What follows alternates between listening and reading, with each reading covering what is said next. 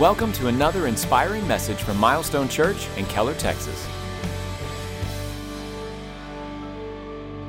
I want to welcome you to a two-part series where we're talking about being stressed out. And the hope is that after a couple of weeks, we can make a dent or some major improvement in that area of our lives. I want to welcome those that are streaming live with us in McKinney. I want to say thank you to those at 12:30 that are making room and making space for others, and those of you joining us online. Would you join me in saying to all of them that we're glad you're along for the ride. We're thinking about you and you joining in with us. If you have your Bibles, turn with me to the book of Matthew, the New Testament. Matthew chapter 11, we're going to look at, starting in verse 28, we're going to look at a few verses there from Jesus really to us that really puts the finger on this subject and touches us right where we live. Before I get into the passage, as you're finding your passage, I want to recognize a very special group of people in our community because it's that time of year where we're headed back to school. And we love our communities. I know McKinney's joining in with us as well. And I'd like to ask all of our teachers and school administrators to stand up so that we can celebrate you. Would you stand up? Come on now. Awesome. Wow. I'm always amazed. No. Don't sit down. Stand up. I love this part. All you teachers, I didn't say sit down. That's not, This is what you do to us. You torment us. I'm going to have each of you come and give a speech. No, I'm kidding. We're not doing that. But we want to tell you how much we appreciate you. I'm also amazed at the number of teachers. This room is full. I know there's a lot there in McKinney, lots in all of our services this weekend. And we would love to show you how much we appreciate you. That little card out in the Commons area, you'll see at both campuses a place where you can go and receive a lunch box. We have a little tumbler for you, a little coffee cup, because God and caffeine will get you through this year. Come on. Y'all know what's true. And so we have that and an Amazon gift card to help you with some of your supplies. And so thank you, because we have a generous church. We're able to sow and invest into you. And most importantly, we want to pray for you. So would everyone join me as we pray over this school year? Father, we thank you, Lord, for these teachers, school administrators, and those who invest in a very important part of our worlds, some people that are very important to us, these young people and the next generation. And so, Lord, I know many teachers and school administrators, they feel somewhat of a sense of calling in this area. And I pray you would remind them of that, Lord, that you would encourage them and you would give them some even insight from you on this year, maybe some changes, maybe some thoughts, maybe some things you're getting them ready for.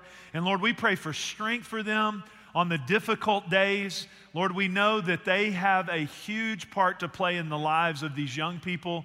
Many young people speak about how a teacher or a coach had such a big impact on them. So we literally, from our church here, we send them into these areas of our culture, Lord, and we ask you to sustain them, strengthen them, and encourage them in Jesus' name. And everybody said amen. We love you. Let's give them another round of applause. We're thankful for you.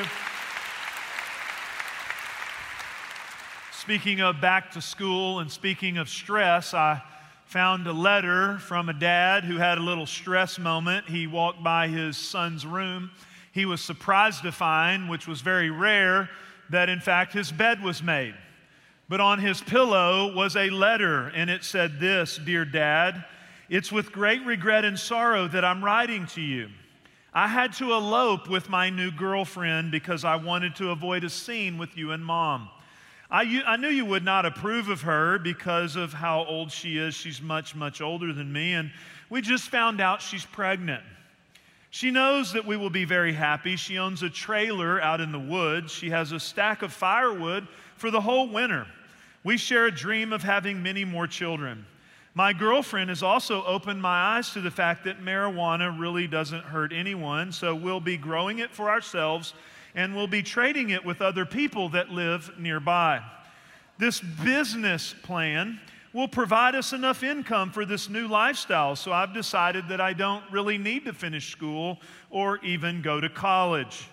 Don't worry, Dad, I'm 16 and I fully know how to take care of myself.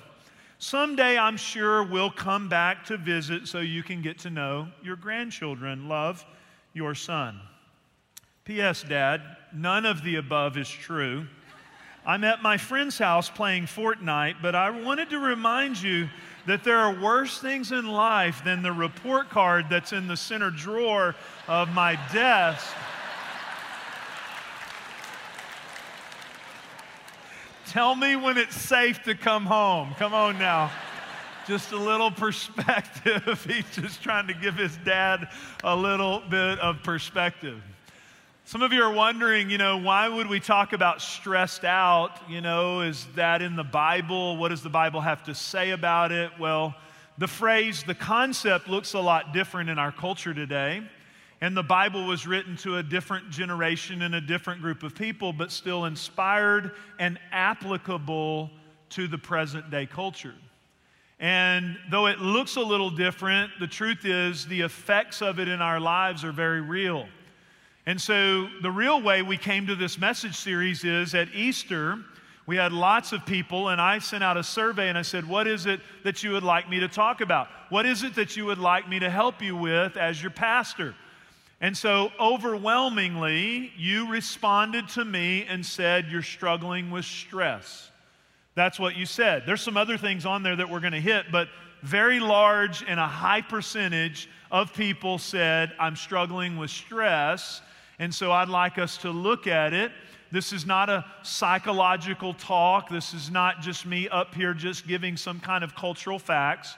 We're going to go to the Bible and we're going to find out what the Bible has to say to us if this is an area that we're struggling. I began to pray about it. I began to think about it. Man, I know it's an issue. It's been an issue in my own life, but amazing that it would be that overwhelming that that's what you're asking for help.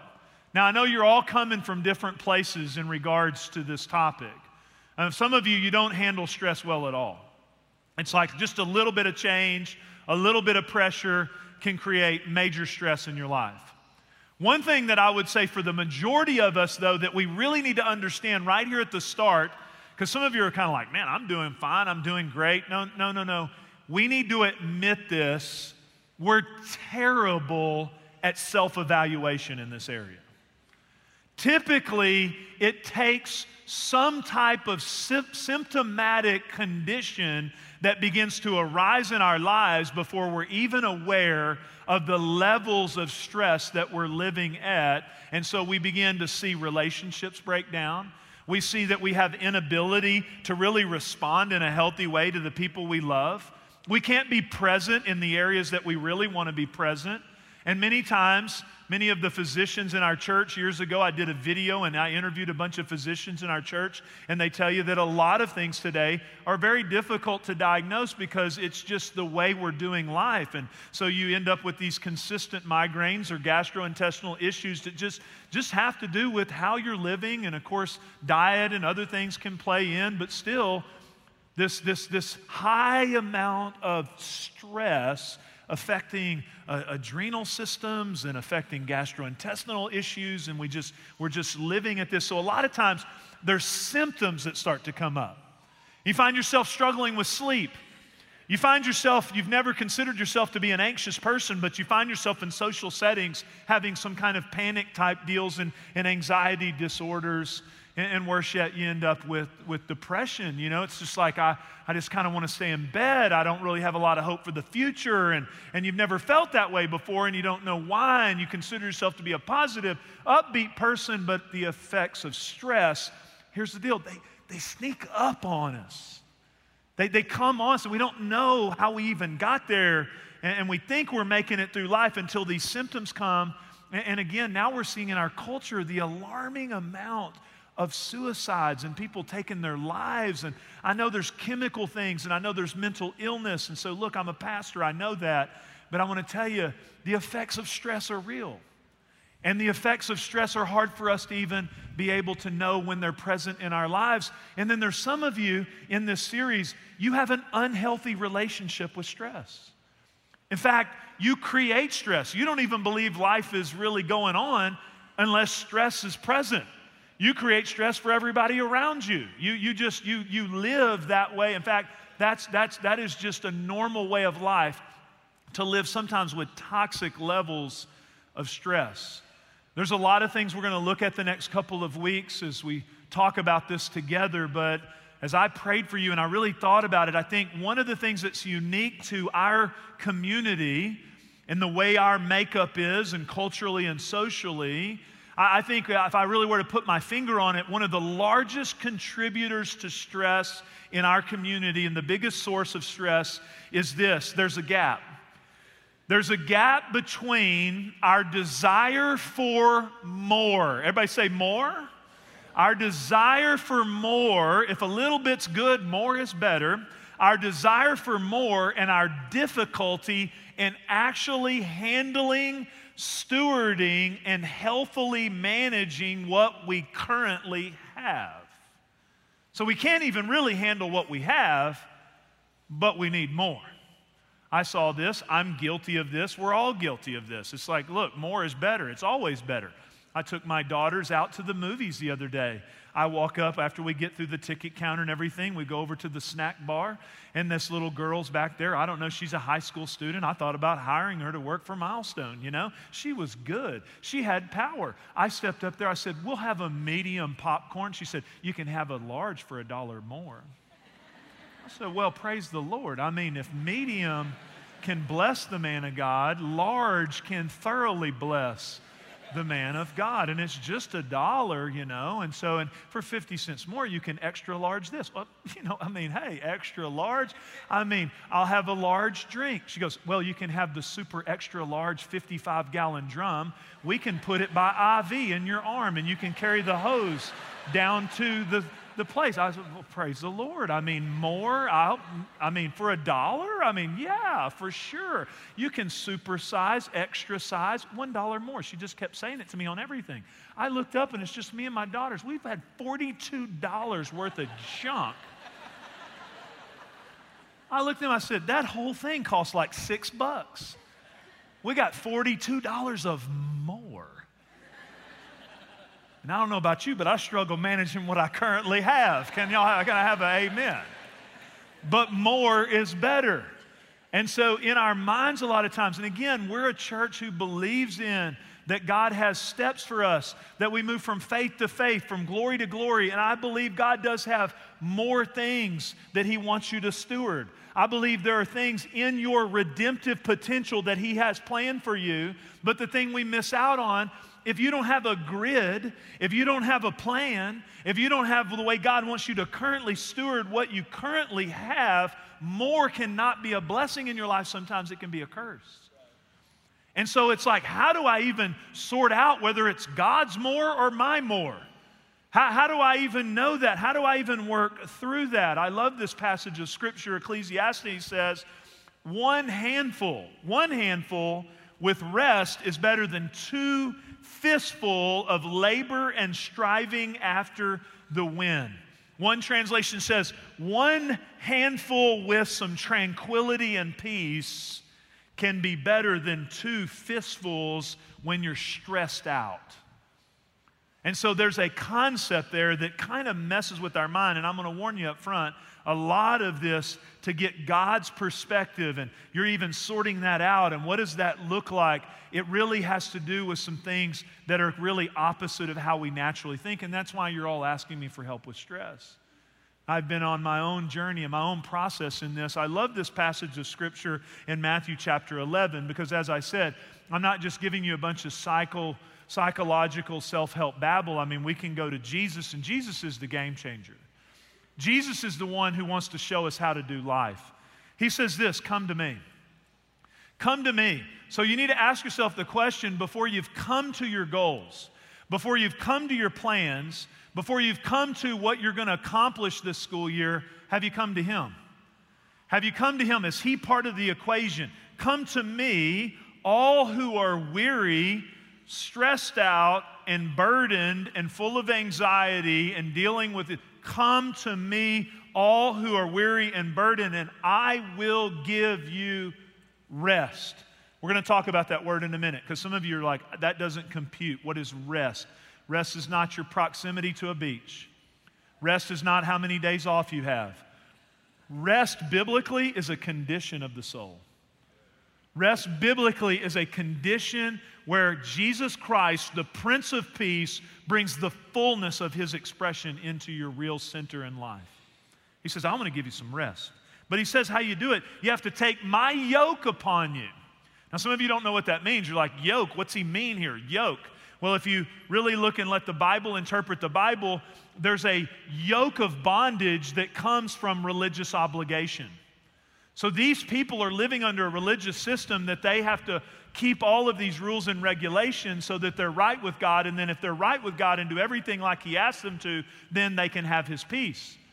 And Jesus is saying, look, not throw away the moral principles of the law. There's people today that are very confused saying, well, we just throw away all the principles and all the moral things. No. We don't throw all of God's patterns and God's plans and principles away. What he's speaking to is, he's speaking to the earning and all of the subsidiary religious ceremonial things that go along with this and using those things to try to become pleasing to God. Jesus says, look, I have a different yoke.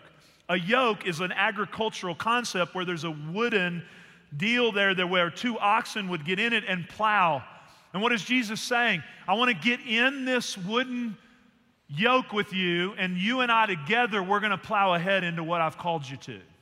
And now you can't pull against me, otherwise we're going to end up in tension and in a problem, but we're going to do this together, and I'm going to show you how to really be productive.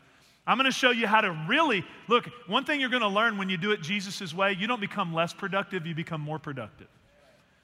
And you actually see real fruit was what Jesus is after when he's with you.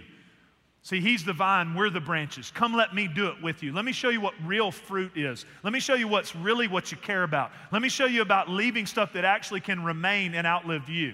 Let me get in the yoke with you.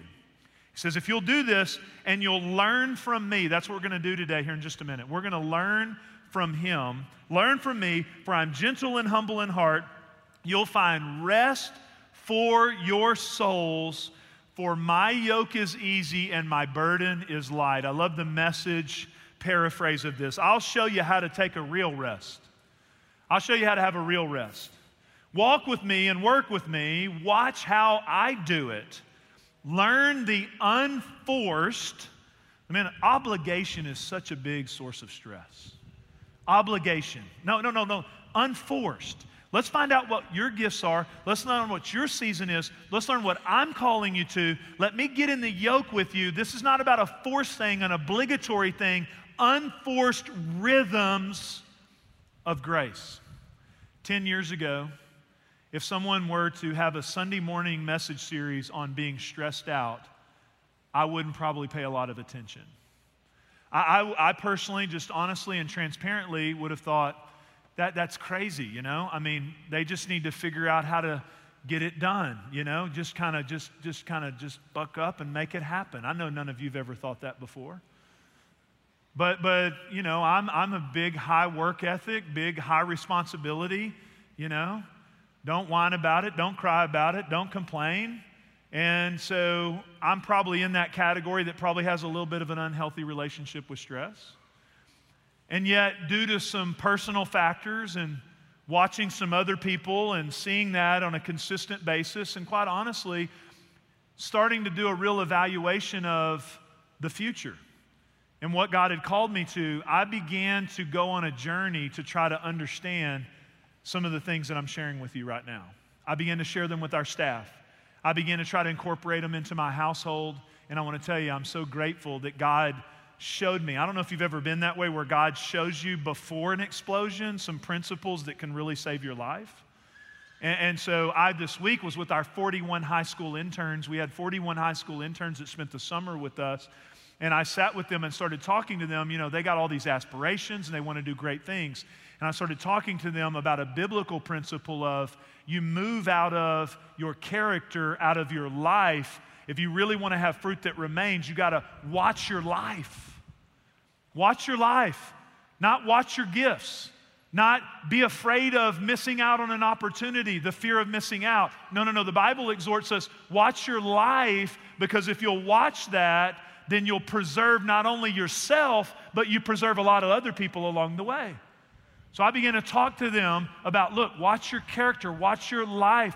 Then started talking to them about that and sharing some of these principles with you. I hope that I can get you to a place of maybe revelation that could really help some of you get out of a tailspin, but some of you start down the right path, okay?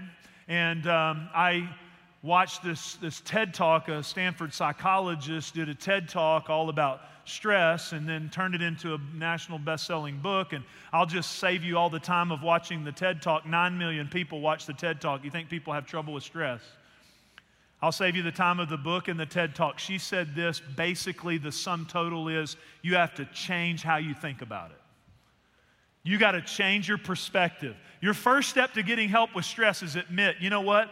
I've got some wrong perspectives. I am very, very immature in this area. I didn't get a lot of help in this area. I'm going to tell you, I got some help educationally. I had some good teachers. Thank God for the teachers. I had some good coaches who taught me about grit and taught me about hard work. Thank God for great coaches. I had a great dad who taught me about how to handle money. My dad taught me about money. He was content with what he had. He was big on, he didn't like debt. He drove the same truck. He bought it in 1970 for $3,200. He didn't care about keeping up with the Joneses. He'll full on drop me off in that old thing when that thing was falling apart at the school. I'd be like, can we park a mile away? I'll walk up there. He didn't care. 3 on the tree. You know what I'm saying. So he taught me. So from an early age, I wasn't trying to live someone else's lifestyle. I was trying to steward my lifestyle. My dad taught me that. He taught me about tithing. 12 years old, first time I started getting some money. He taught me about giving God the first fruits. He taught me about saving. Proverbs talks about that. I used to read Proverbs. He had me read Proverbs. I learned about money. And thank God, because I would be stewarding churches and I'd be stewarding my own life. I learned that. No one taught me about what I'm talking to you about today. No one taught me about watch your life, watch your stress. This can hurt you. No one taught me this. So I want to give you 3 areas that I've been on a journey in learning the last few years here that are very important. 3 mindset changes that can transform your relationship with stress. Number 1, that was a big game changer for me, think rhythm instead of balance. Now, some of you are going to think I'm being petty. You're going to think I'm talking about semantics, but I really believe this to be true. And I know some of you may have attended a work seminar where someone spent the whole seminar talking to you about the work-life balance, okay? Balance is only temporary. It's only something you can temporarily succeed at. It's ultimately, at some point, you're headed for failure if balance is your goal. I'm not saying that I don't like the concept of balance. I love the fact that God is complete, that God carries all these different characteristics like justice and mercy and tension. I love the tension of theology. I love balance. I love to be a person who sounds sane and can see other viewpoints and stuff. But I used to talk a lot about balance. The problem is balance is really not in the Bible. There's a verse I used to quote as a young pastor, a false balance is an abomination. And actually, I found out later that it actually is talking about stealing. So if you listen to that message, I was wrong, okay? Give me some grace. But scripturally, it's not there. By the way, you know the lady that does the balancing acts at the ball games. You've all seen her. There she is. She's on a unicycle, right? Got all these bowls. That's really cool, right? You're like, whoa, look at that balance.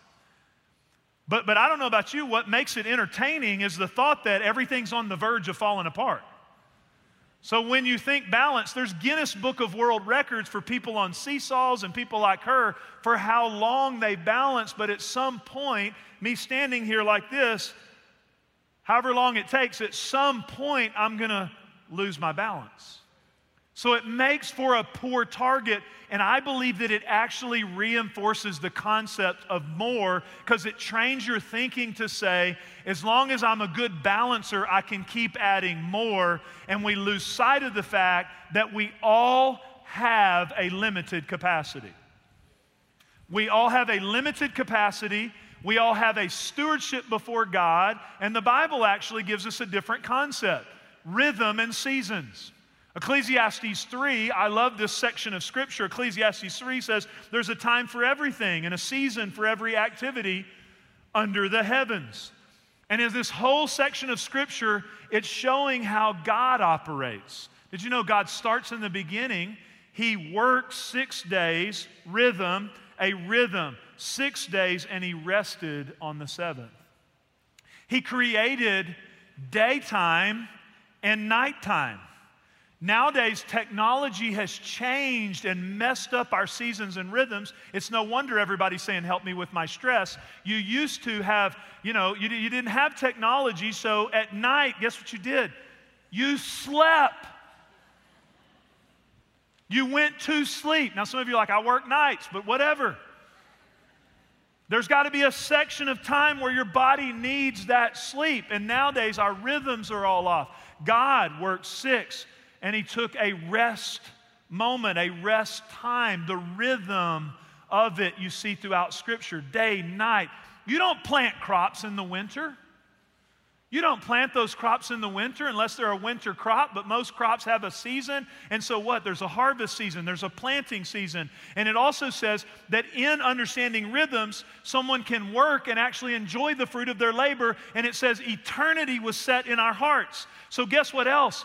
We're not just working for the next thing. We have an eternal mindset that we're cooperating with the rhythm of God for His agenda in the earth. Talk about being stressed out when you do all this stuff for a bunch of stuff that's going to burn up. Have you even included in your rhythm whether or not what you're giving your energy to will last for eternity? And so there's this rhythm of God, and we start understanding it. Let me make it real practical. When Brandy and I waited 5 years before we had children. When we had children, it changed our season. Then we had some little ones. We had 2 back-to-back, 13 months apart. People were like, Brandy needs to be teaching the women's ministry. We're like, she got a big old women's ministry right now, I'm telling you. We're in kids ministry. And I know today you're not going to hear that from the world. When you have little children, it changes your season. If you're going to foster to adopt, you just changed your season. If you're going to go back and get a degree, you just changed your season. When you step into a new season and it's a season God's calling you to, which is what you need to discern, is it out of obligation? Is it out of fear of missing out? Is this the time I should step into that season? And once you've sorted out that with God and heard from God and had good counsel from other people around you, here's the part you leave out. Balance says, well, I'll enter that season and I'll add something else, but I'm a good balancer. But real wisdom says, my season's different right now. I've changed my season in this time of my life. For me, there's a lot about our church that could be different. Early days, I could have had more, national platforms. I could have done a lot of different things, but I decided I wasn't going to sacrifice my children on the altar of ministry success. So guess what? I knew my season with kids at home changed the fact that I wanted to be by their bedside at night. And so I made some value choices in certain seasons so that in other seasons I could enjoy the fruit of what was planted in that season. So you have to start building up a rhythm with God. You need to have some kind of daily rhythms and weekly rhythms. We're not legalistic, so things change. And by the way, it changes many times because we have other events that come into our life. If you have no plan, no life management plan, no rhythm to your life, then when crisis comes, you have no margin to handle that. Interestingly enough, I did a Twitter poll and said, what's your number one area of stress? Here's what you told me. 42% of you said you have stress about finances. So just like stress, money is spoken about in the Bible. Like, here he goes, preacher talking about money. You're the one who said you have a problem with it. I'm sorry. And Jesus talked about it a lot because it tends to be our God. And did you know what? There are principles of God that build rhythms with your money. Rhythms with your money. The first fruits go to God, which reminds you that God is your source. And so you give to God that first fruits, He reminds you, and then He blesses the rest. You have a place of saving. You have a place of advancing the kingdom with resources. Look, and your seasons also work with your money. What am I saying? I'm saying this. Have you stopped to say, I don't really know how to do this? That's why we have budget coaches here. We have financial coaching. We can coach you into learning what the Bible has to say about money. But even with money, the same thing applies with life management. And I want to say something here that's not fair, but I'm going to say it anyway. I've found some of the best money managers are terrible life managers. But the same principles have to apply. There has to be a rhythm. There has to be a rhythm that cooperates with God's plan and pattern. There also has to be some principles that you adhere to, and the only reason you hold to God's principles is you trust He's the source. He's the source. Second of all, we have to think rest instead of a break. As I said, rest is not a beach always. Some of you have taken a vacation and come back more stressed out than before you left. Somebody's like, that sounds like my summer, Pastor. By the way, if you're not building capacity, that's why you have a date night. If you're not building capacity, if you're not building rest in your soul, if you're not building margin, you have a date night, you fight the whole time. Come on now, that may or may not have happened to me before. It was all Brandy's fault. What happens is, though, you can't give energy and be present for that which matters if you don't have rest in your soul. It's not just about a break.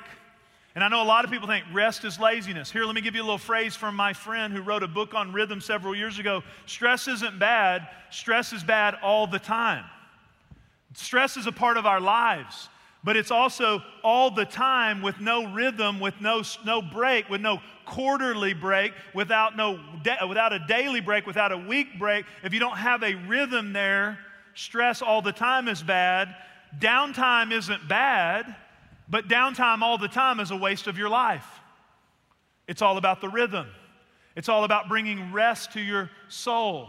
Again, some of us are like, rest, what does that mean? What does that even look like? When we were in Israel shooting the videos for the Closer series, I can't wait for you to come and enjoy that. I'm just amazed at when the whole culture shuts down once a week for Sabbath. I'll never forget it. It imprinted something in my mind. There was a young family and a dad, and he was getting out some little bowls, and they had a little bit of food and stuff, and they pulled up to the park. We were going to shoot a video, and I looked over, and there's a dad and had all his little kids, and there he had all the food, and his wife joined him, and they made out a little blanket, and they had a little picnic, and they sat down, and I thought, man, powerful.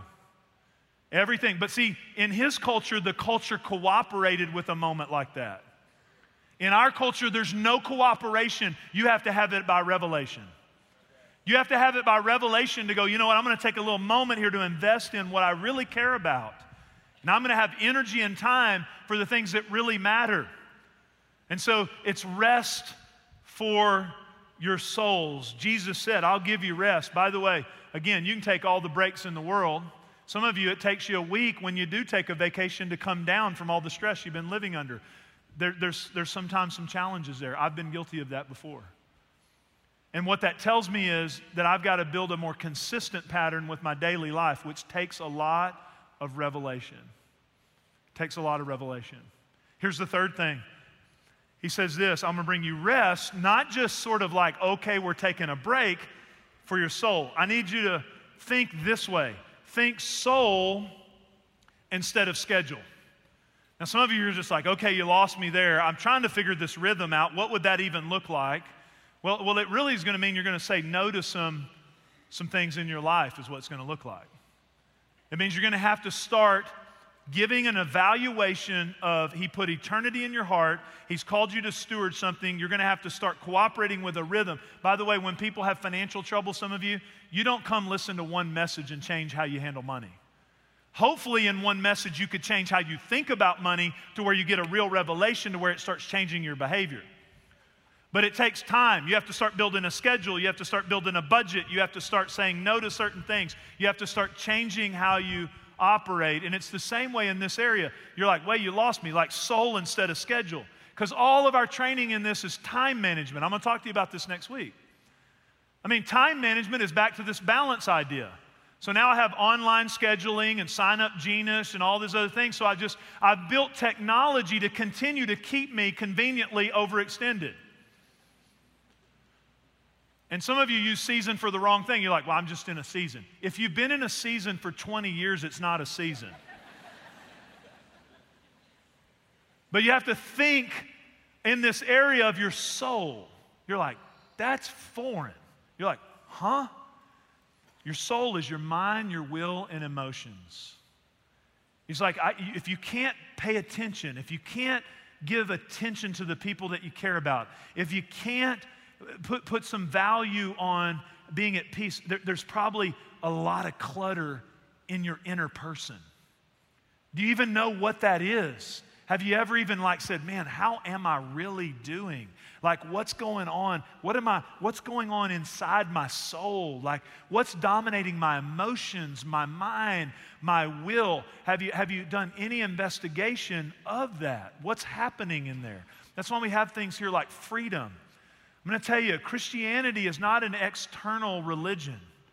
It's an inward victory. It's an inward victory that comes from Jesus Christ who comes on the inside of you, and you no longer just do what you're supposed to do, He changes your want-tos. So how's your soul? Do you even know how your soul's doing?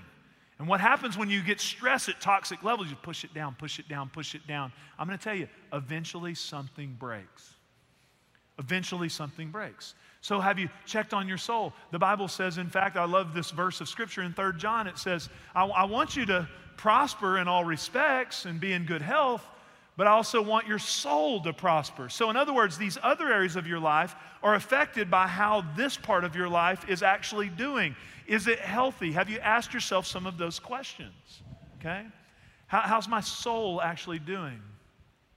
I want to close with this thought, and next week we're going to talk more about, you're like, Pastor, I want to hear more about that. How do we actually tend to our souls? Nothing else other than Jesus Christ and the Word of God or a pastor is going to talk to you about this. Everything you're going to read on social media, every type of thing you can give your life to, they're going to compete for your attention. I'm going to tell you, if you lose your soul, what does it profit a man if he gains the whole world and loses his soul? Your soul is important to God. We're going to talk about how to tend to that. But I'm going to tell you the principles I'm laying out today. Rhythm. Do I even have a rhythm? Have I ever even investigated what that rhythm is? And by the way, that gives you the grid. If what you're saying that you want more of causes you to violate your rhythm, then it may not be God. If you're asking for more, but you can't manage what you currently have, then that's going to bring a lot of stress in your life. It's like, okay, what is rest? Do I even understand that? Do I feel rested? How does that look? And then what about my soul? And I want to tell you, you can get this in a couple of ways. Revelation or tribulation. Most people, I'm going to tell you up front, most people get it from tribulation. Most people end up with fractured relationships, heart conditions, migraine headaches, adrenal failure, sickness. That's where most people get it. I want to tell you what I said at the start of the message. We're not good at self-evaluation in this area. So it sneaks up on us. And then you're having trouble sleeping, and you have that. Most people get it by tribulation. I had some tribulation and some revelation. But I'm going to tell you, you all know somebody like this, or maybe you yourself have experienced it. It is a dangerous place to be when you're continuing trying to balance more, but you can't manage what you currently have. Then you only have other options to medicate, to try to cover, to try to find a way. And what really is a dangerous place to be, and some of you may be there, you're just numb. You're just numb to everything. And that's when you make stupid decisions. Stupid decisions. After an intense project or a season of intensity that you don't keep your rhythms, let me tell you, you're more susceptible to looking at the wrong thing on the internet. You're more susceptible to joining an old relationship. Why? Because your body wants to feel. Your body wants that adrenaline surge. Your body wants to get back to that. And so what happens is the unhealthy application of that is what can draw you. And I watched some of my friends burning out. I watched a friend of mine who was at the peak and pinnacle, had a national best-selling book, was traveling, and I mean, everybody wanted and competed, had a large church. I watched him get overextended, stressed out, and make a stupid moral decision. And I'm going to tell you, through a combination of factors 7 or 8 years ago, I said, look, I got to understand this because nobody's taught it to me. And I'm sharing it with you today. Just make sure all the more you're getting, that you actually are going to be really deeply satisfied with the more that you're after. Just make sure. and you got to make some evaluation. And my prayer is, my question to you would be, what actually would cause you to choose to deal with the stress in your life? I hope it doesn't take a medical issue. I hope you don't have to not even be able to enjoy the later years of your life because of the stress that you put yourself under in your current condition. I hope that's not the case.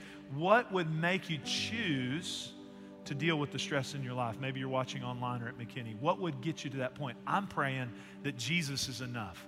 Come to me if you're weary and heavy. I want to show you how to do this. And we're going to talk about that a little bit more practically next week. I'm going to ask you to bow your heads with me. Father, I'm asking you, if there's one person who doesn't know you as their personal Lord and Savior, they would surrender themselves fully to you, because you're the answer, first of all. Nothing will ever satisfy us like you. So you can simply say, Jesus, here I am, come in. Second of all, Lord, would you teach us? We want to learn from you how to live this life and fulfill what you've called us to steward and to be healthy in our souls. Lord, I pray today for any person that's in that place, that today there would be a revelation moment that would cause them to pursue what it means to follow you in this way. In Jesus' name, amen.